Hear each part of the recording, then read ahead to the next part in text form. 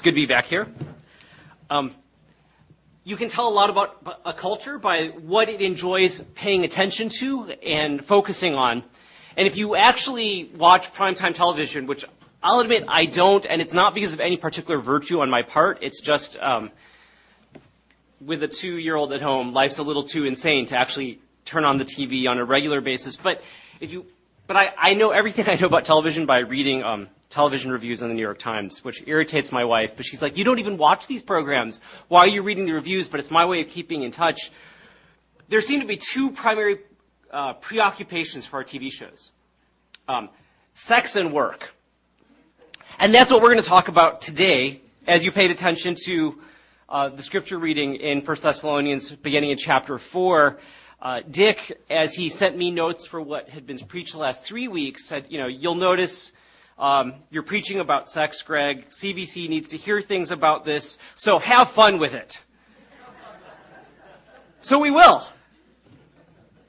You'll notice as Paul dives into this section of this text, he goes, finally, brothers and sisters, and he's beginning the transition from the theological context of how the gospel creates these communities that then begin to bring the good news, life, and love to the communities around them.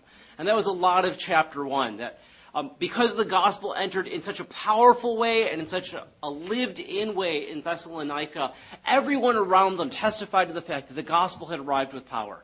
And Paul uses that to validate his own preaching and his own apostolic authority, because he says, I don't need to prove who I am to you.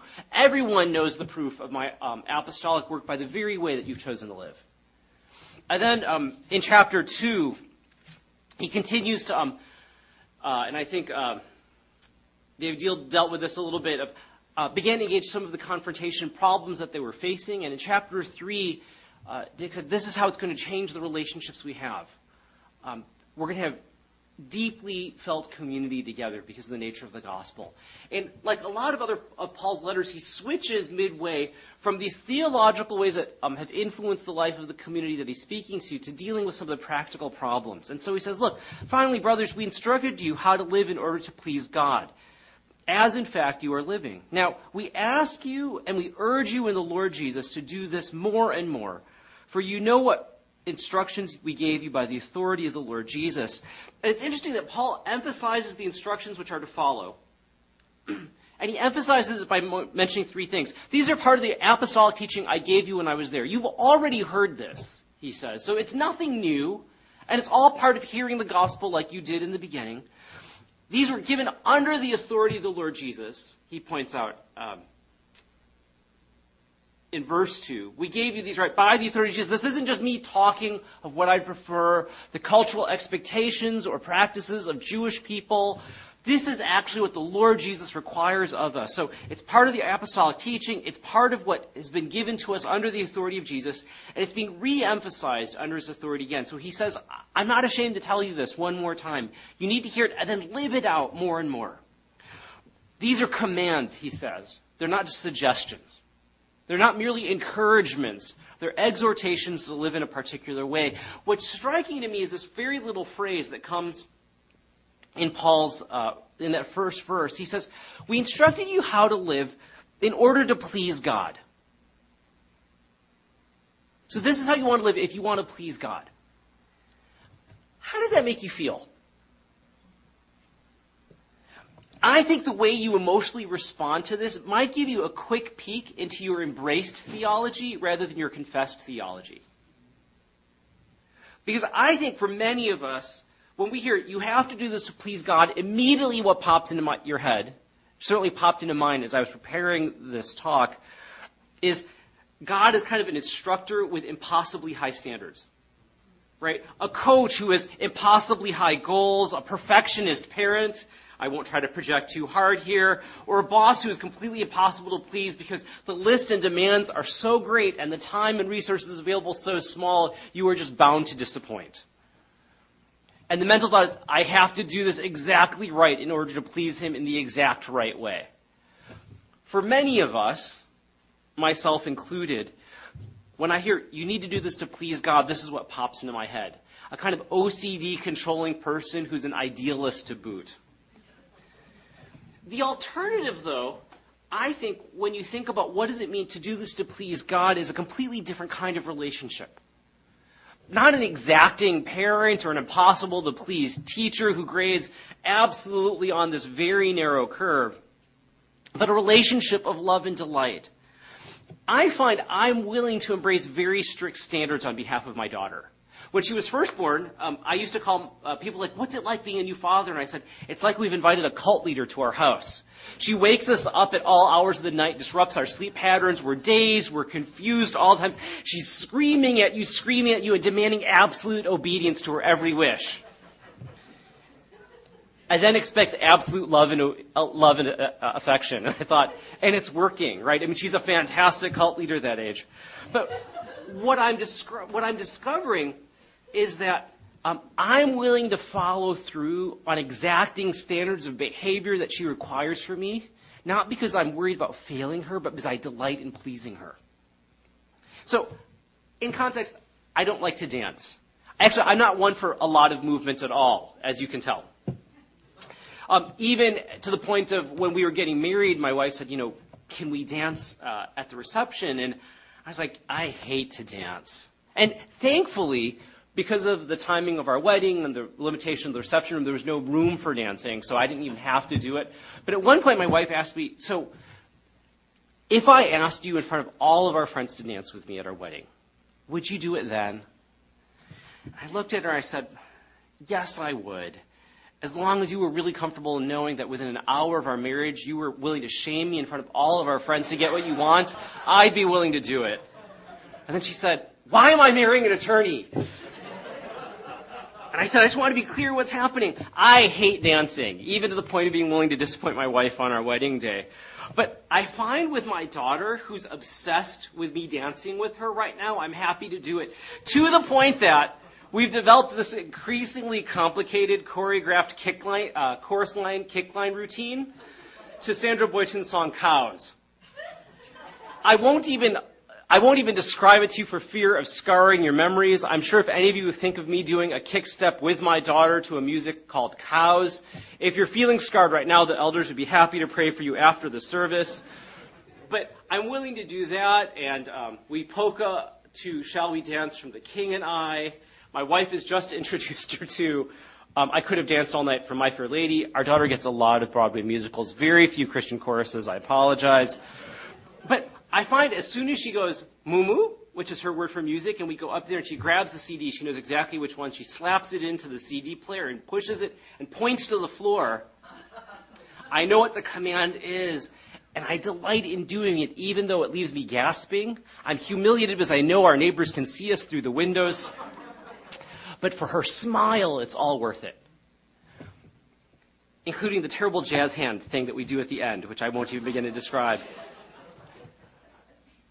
When you were given commands, do this in order to please God.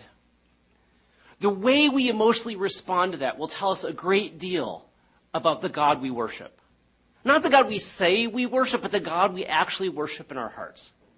If for some of us it feels oppressive, then perhaps what we need to do is re-engage ourselves in the story of Scripture, because while it's true the law is there to point out our failing, while it's true that God is holy and therefore we should be holy, though it's true that He's the absolute judge, and Paul makes no bones about pointing that out in verse 6 of this passage, another way of approaching to please God is to do things because you are so motivated out of your love for Him and His love for you that you delight in seeing Him smile, that you bring Him pleasure in our attempt to fulfill the law, rather than worrying about whether we fail. And if the image of God is Father is at all accurate, then I would suggest the desire to see a smile of delight may be more true to what God desires than worrying about His frown of disappointment at this point. And I say that in part because as we begin particularly talking about the issue of sex, the issue brings such deep feelings of shame or failure for most of us, whether because of what we're doing now or what we've experienced in the past, that I think it's worth talking about the positive goal that Paul sets forward, which is bring pleasure to God, rather than just the feelings of failure, that I wanted to land there for a moment. So Paul says, In order to please God, live in this way. Then he begins to talk about work and sex. Now, it's an odd combination of things, frankly. John Stott, though, a British pastor, theologian, author, pointed out that work and sex are actually two of the fundamental good gifts of God to his creation in the book of Genesis. That prior to the fall, this is how God chose to bless us. And so maybe it's not accidental that Paul begins to reflect on creational goodness and how it's been marred in human experience as he's been reflecting on the gospel. Because what the gospel does as it enters the world is it begins to restore the things that are broken, renew those things which have been destroyed or corrupted, and brings wholeness to where there's weakness. And so Paul says in verses 3 through 8, look, here's the deal. Avoid sexual impropriety. He's just very clear, right? It's God's will that you should be sanctified, that you should avoid sexual immorality, that each of you should learn to control his own body in a way which is holy and honorable, not in passionate lust like the heathen who do not know God, and that in this matter no one should wrong his brother or take advantage of him. The Lord will punish men for all such sins, as we have already told you and warned you. For God did not call us to be impure, but to live a holy life. Therefore, he who rejects this instruction does not reject man, but God, who gives you his Holy Spirit. Now, if it's true that Paul chooses two things, work and sex, which relate back to creational goodness, then maybe before we talk about the failures, we need to talk about the creational goodness that God intended. And so if you have your Bibles, turn to Genesis 2:18 through 25, because I think it's there that sets the framework for how Paul thinks about human sexuality and the good that God intends, not just the bad he intends us to avoid. And as you do so, let's think also just in our own culture of how our language about love and sex has changed over time.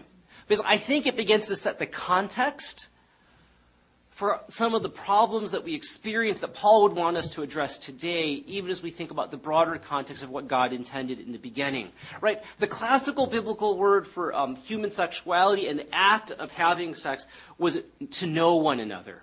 Right? It's an intimate word which expresses both knowledge, which is intellectual but personal.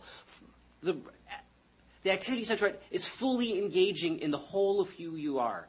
It's an intellectual, emotional, spiritual, and a physical activity. And to know one another, to be engaged with one another, to experience one another was what the biblical word was pushing us toward. A euphemism, admittedly, but a profound euphemism. Think about how those euphemisms have changed over time. From knowing one another, it was reduced to, though still not bad in the 1960s, to making love. Right? Engaging at least one part of your personhood, if not all parts of your personhood. It's moved there to, in more recent terms, just getting some.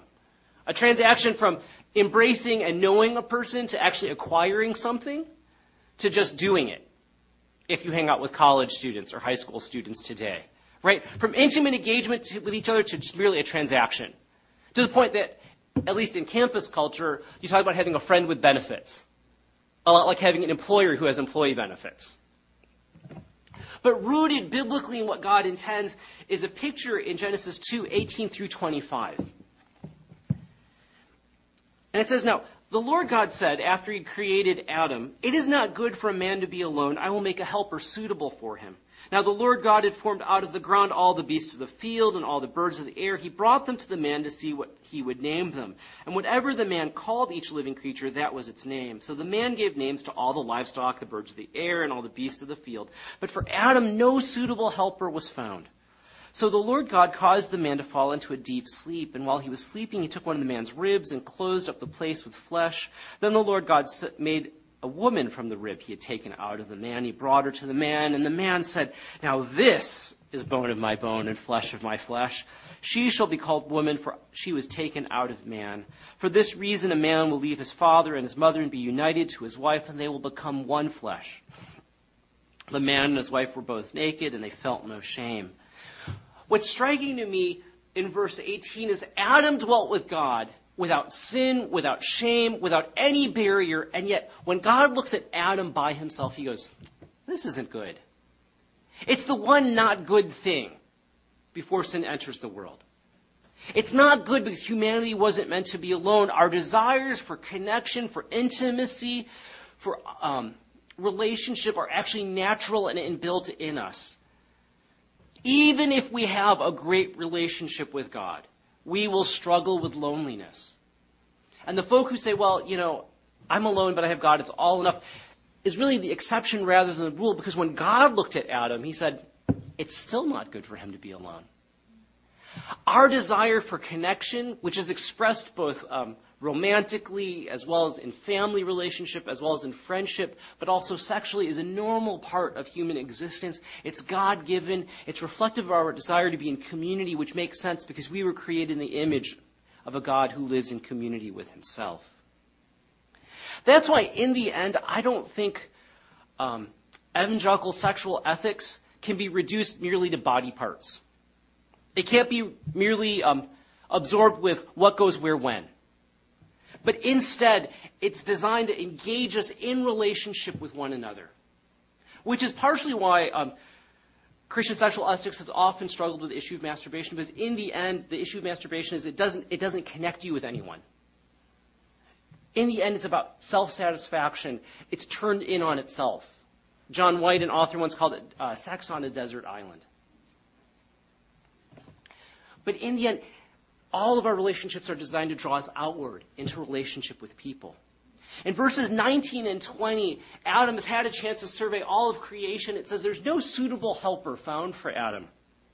In all creation, there's nothing that quite meets his need. Now, the word suitable helper has unfortunate connotations in English of somebody who'd be an incredibly good valet or maid, right? Or for those of you who've ever had to cook with a small child, when you have a little helper, it's a blessing only in the abstract. Right? Oh, what a fantastic helper you are. But the word in Hebrew actually refers to suitable means somebody of equivalent eminence, of equivalent authority, of equivalent prestige. And the word helper is a word that of the 18 or so times it's used in Scripture, about 15 to 16 of those times it refers to God. You all know the songs in the Psalms, right? God is my help and my strength. God is my help and my salvation. The term helper doesn't mean somebody who comes and fetches things for you. The term helper means the one who supplies what's missing. The one who supplies what you yourself cannot provide. That's why God is our help and our strength, because we are weak. That's why God is our help and our salvation, because we cannot save ourselves. And so when Adam is looking for a suitable helper, he's looking for one who is an equivalent in authority and in dignity with him, who supplies what he himself cannot supply.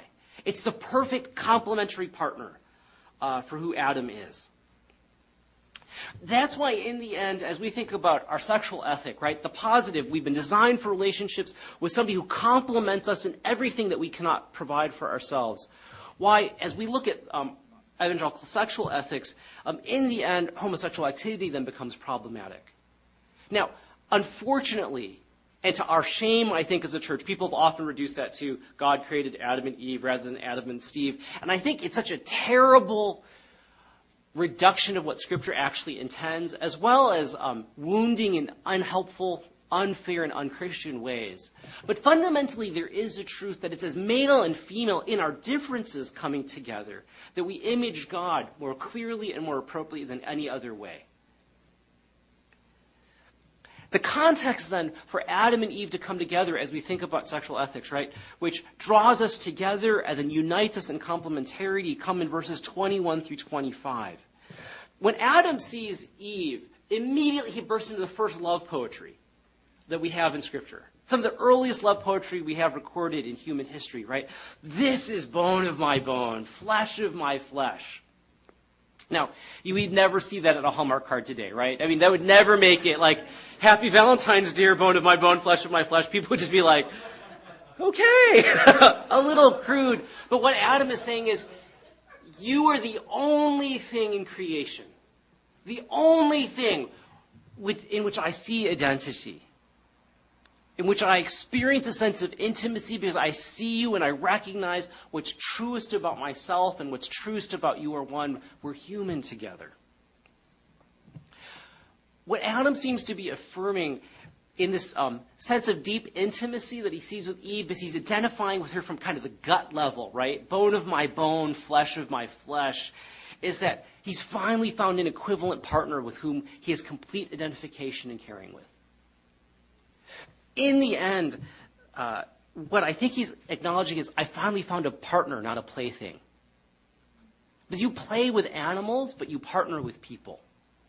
And he's saying, you are unlike anything else in the world. I can rule over, I could subdue, I can enjoy the animal creation. But you, I share something with you that I share with no one else. That's why I think for evangelicals, pornography then becomes troublesome. Because in the end, pornography, whether the physical pornography that men will tend to indulge with or the emotional pornography, the romantic chick flicks that women tend to indulge with, both of them are troublesome because they end up using the other gender for their own satisfaction. Right? So in physical pornography, you create images designed to satisfy you in a physical way. And in the emotional pornography, men are just wittier, funnier, more caring, more nurturing, and more attentive than they ever are in real life, in the same way that the bodies of the people in physical pornography have no resemblance to people in real life either. And you end up using these images of who people are in order to satisfy yourself rather than find a partner with who you actually are in real relationship with, who you are fully engaged with, not because of what they can do for you, but how you can serve them and care for them. It goes on to say that Adam identifies this person as bone of my bone, flesh of my flesh, and the scripture comments on this in verse 24. For this reason, a man will leave his father and his mother and be united to his wife, and they will become one flesh. So that if intimacy is one structure in this relationship, commitment is. Right? There's a public change in the relationship because they leave one family and create a new family unit. Allegiances have changed from the mother and father to the wife and to the new family. And all other relationships become relativized. This is problematic, right? Where dysfunctional families, the allegiance is still to originally your parents rather than to your spouse. Anybody who's ever had a difficult relationship with an in-law knows exactly the tension this causes. Not that any of you have ever experienced that, I'm sure. But all other relationships get relativized, and then it affects the way we relate to one another. So a good friend of mine, as she was dating a few guys before marriage, she said, the number one rule I have when I go into these relationships is, at the end of this relationship, or during the course of this relationship, will the person I'm dating be a better spouse to the person they end up marrying or not because of the things that we did together? It's a little complicated, but she said, in the end, with this guy I'm dating, I want him to be the best spouse possible for whoever he meets. And that should guide the way I interact. So, will his wife be blessed or cursed by the things I do with him, inflict upon him, or how I relate to him now? If in our dating relationship he learns to honor me as a woman better, if I have appropriate boundaries, if I relate to him physically and emotionally in a healthier way, then even if this relationship ends, his wife will be better off because he had it. He'll have matured emotionally. He'll have demonstrated self-control physically. He'll have better integrity intellectually. He'll be a better person for it. And she said, the standard may not work for everyone, but she thought, until we say I do, he's not mine. And so I hold him in trust for the person he says I do to. Now, I would like to be that person if we're dating, she said. But if I'm not, I want to be able to look his wife in the eye one day and know that because I was involved in his life, she's being blessed. Because it's for this reason the man leaves his father and mother and joins this one person publicly in a permanent way. This is what drives actually evangelical, I think, sexual ethics around premarital sex. That until that commitment has occurred, not every aspect of our humanity can be engaged. Not all of who we are can be given away yet. And then, weirdly enough, it ends this section with, the man and his wife were both naked and they felt no shame. If intimacy is one part of the boundary that helps create healthy human sexuality and commitment is the other, I want to say that trust is the final context. Right? To be naked before one another and to be completely unashamed assumes absolute acceptance of one another. It's showing everything that you would normally hide. And being unembarrassed, not only unembarrassed, but delighting in it, rather than hiding it. Those of you who are married, I'm sure, remember the first experience of having to be naked in front of a spouse. How awkward, how uncomfortable and yet delightful it was. Right? All of the things that you would normally hide, sexual arousal from another person, suddenly are actually something that you should enjoy. All of the things that you would never talk about before, about how your bodies function, about what time of the month it is, have to become a part of the normal conversation. And the only safe context in which to do this is where there's absolute acceptance, where nothing is funny in an awkward way, but it's delightful. Where as our body changes, as our shape begins to change, as the wear and tear begins to happen, those places of wear and tear, the sagging, the wrinkles, actually become objects of delight because they mark shared life together. A shared experience together of life lived together. We delight in them rather than withdrawing from them. This is why I think in part this being naked and unashamed, absolute acceptance, drives some of our sexual ethic around why the church teaches it's not proper to marry or date outside of the Christian faith. I remember talking with a student from Columbia University one summer at our week-long leadership training camp, and she said, "My chapter is making me talk to you, so I'm here." And I thought, well, great, I'm glad you're very open to this. And she said, "So here's the deal. I'm a leader on the fellowship, I'm leading Bible study, and I'm dating a non-Christian guy. And the people of the fellowship are very frustrated by this. They think I should step down. They wanted me to talk to you." She said, "So here's the deal. He's a good man. He's a really good man. He's never once asked me not to go to church or be involved in InterVarsity. In fact, he encourages me to. He's never once tempted me sexually. He honors the boundaries we've set. He's never pressed them. He's pressed them in, he's actually refrained from pressing them in ways that the Christian men I've dated in the past have pressed them. He lives more ethically, more compassionately, more justly than almost any other Christian I know. He's a good man. He affirms my faith. What's the problem with this relationship?" You know, you're kind of stuck at that point a little, aren't you? Well, I don't know. He sounds like a better person than most of the guys I know at church. And so I did what I normally do in those situations. I prayed desperately for an answer while she was talking. And what I ended up saying to her was this: I believe he's a good man. He sounds delightful. I wish he were here at camp. I would love to meet him. I think he's probably a better man than most of the boys that you have in your fellowship, and I apologize for that. We're working on discipleship as well as we can, but you still have boys. They aren't men yet. I acknowledge that. But here's the deal. Here's what's troubling to me. If he looked at you and said, "I want you only because you're beautiful," would you take him? If he didn't care that you were a smart student, that you were at Columbia University, but he's like, "I just like your body," would that be enough for you? And she, of course, is he would never do that. I said, "I know, but just play this mental game out with me." If he said, "I only love you for your mind," your body, discouraging when I look at you. Would that be enough for you? Why is it okay then for him to love your body and your mind, but to actually believe that you have no soul? Why is it that the thing that you claim as a Christian that's the most central orienting feature of your life, your love and commitment to Jesus Christ, he only can affirm from the outside but doesn't even believe it's real? I believe God intends for you to be in a relationship with somebody who affirms all of who you are, body, mind, and soul.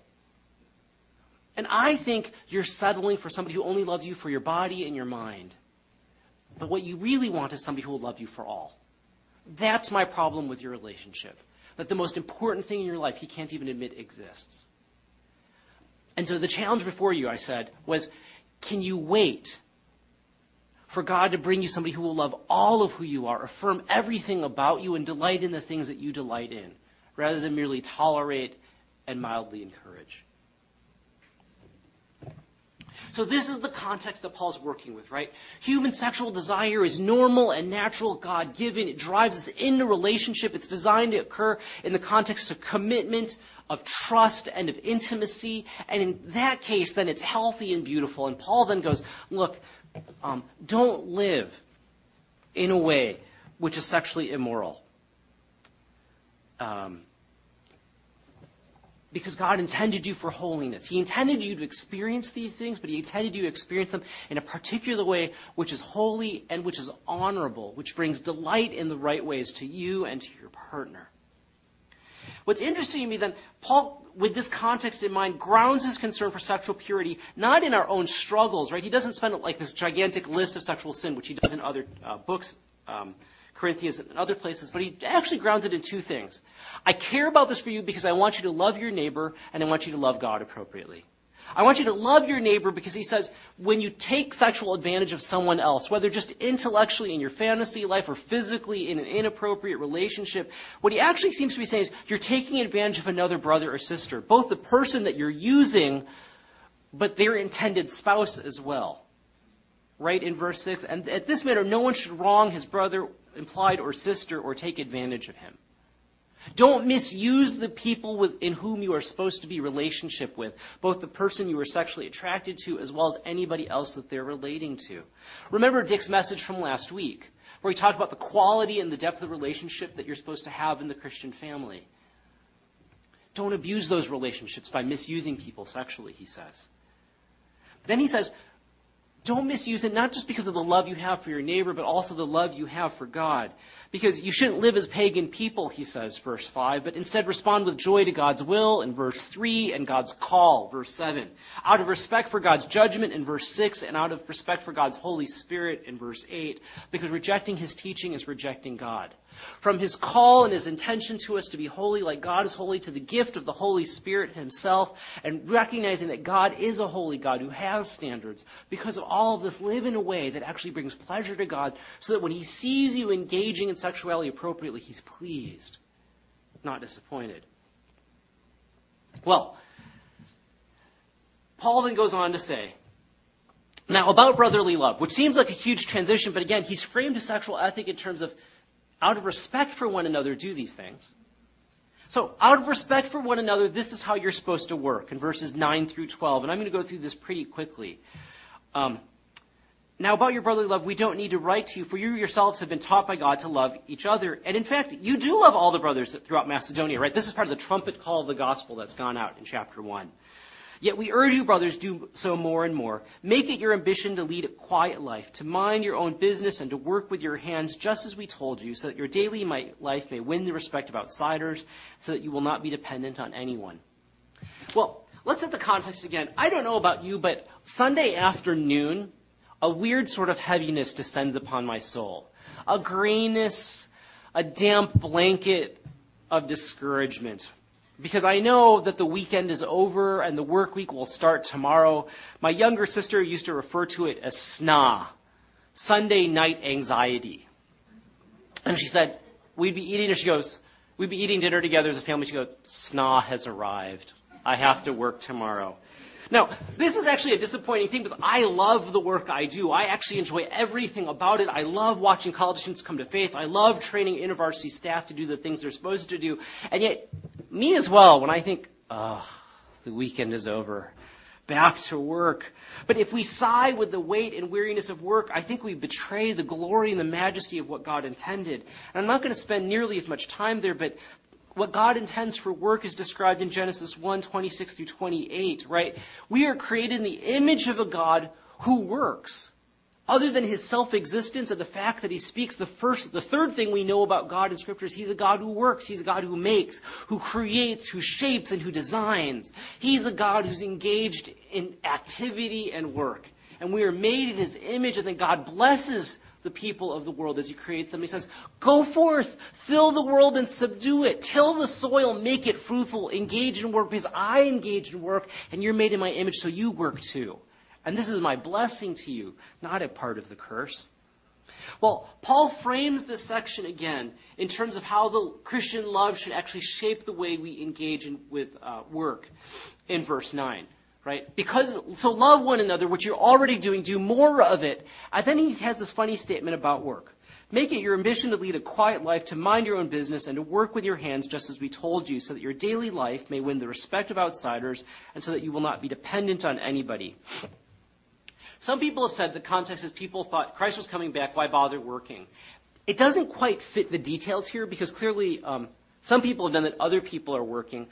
What more recent scholars have said is in Roman times, there was this client-patron relationship where rich people would essentially hand out money to their clients.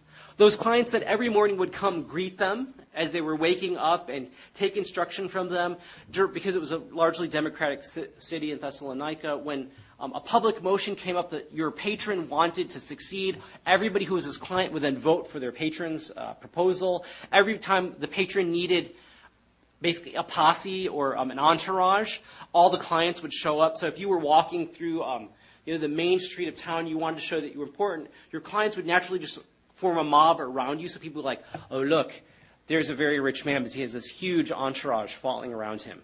And what would happen in that case is you were then involved politically in the things that your patron wanted you to be involved in, as well as you stopped working because you could get your daily dole from going to your patron. And what Paul seems to be saying is this: avoid being used by other people and using other people. Avoid using other people, your patron, to get what you want so that you don't have to work, because work is a good gift of God. And avoid being dependent on your patron. Actually do something for yourself. Work with your hands, which was an ignoble thing for the Romans and the Greeks, but a noble thing from the Jewish tradition and from Christian teaching. Don't avoid laboring, and avoid being used and then dependent on this other person, and then being used in return.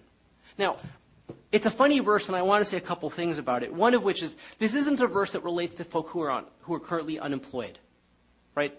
Paul wasn't saying, if you don't work, you should just stop eating. He refers to it in Thessalonians 2, but it's in the context of, if you have the opportunity to work, then do your work. For those who don't have the opportunity to work, Paul was very happy to raise offerings from throughout the church, including those churches in Macedonia, in order to support those who could not find work, who were starving of famine in Jerusalem and Judea at the time of his great offering. And he actually praises the Philippians, who were also in the same province, for generously supporting his own needs. Right? So there was no sense that if you can't find work, you shouldn't gratefully receive help and be thankful to be able to offer it. As a person who raises support in ministry, I've also had this verse quoted at me: see, you should really work and you shouldn't be dependent on other people. And again, this is a slightly different context because Paul in his other letters is very grateful to receive gifts to support his own ministry. He hasn't ceased working.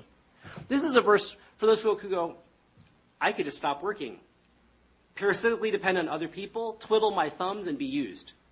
And he says, don't do that. Work is God's good gift. Engage in it fully. Engage it joyfully. So these two big areas, right? Work and sex. It's interesting that Paul frames it in these ways. It's a call to unselfishness, isn't it? First, do it to please God, he says in verse 1. Bring delight to him in the way that you work and in the way that you love one another. And then he frames it, please God and then please other people in verse 9. Now, about brotherly love, we don't need to write to you, for you yourselves have been taught by God to love one another. It's a call to unselfishness in the way that we relate sexually, the way that we work. Please God with it, and love one another as you go do so, without taking advantage of each other sexually or financially. It's a call to unselfishness, to give yourself to the concerns of other people so that people praise you appropriately for doing the things that God has called you to do. Then it's also, interestingly enough, not just a plea for unselfishness, but it's a plea to growth. He says in verse 1, we're asking you to do this so you can please God more and more, and that you can love one another more and more, at the very end of verse 10. That for Paul, this is a continual invitation to continue to grow. It's not an area that we will have arrived in. It's not an area that we will have gotten to without failure, without flaws, without some degree of shame or discouragement. But his encouragement instead is continue to progress in the holiness that God intends for you. Because one day, as he points out to the people of Philippi, one day you will stand before the Father, and Christ Jesus will complete the work that he began in you. You'll be unashamed and unafraid. So don't lose heart. Don't be discouraged. The process of growing toward holiness is before you, and it's an invitation that you can take up. And as you do so, anticipate the smile of your Father, who will one day say to you, well done, good and faithful servant. You were faithful with the small things I gave you. You were faithful with what you were able to understand at the time, and you continued to progress. So be of good heart as you wrestle with what God seems to say to us. As we wrestle with two areas which obsess our thinking, often break our hearts. but instead are intended by God for our delight and enjoyment. Let me pray for us.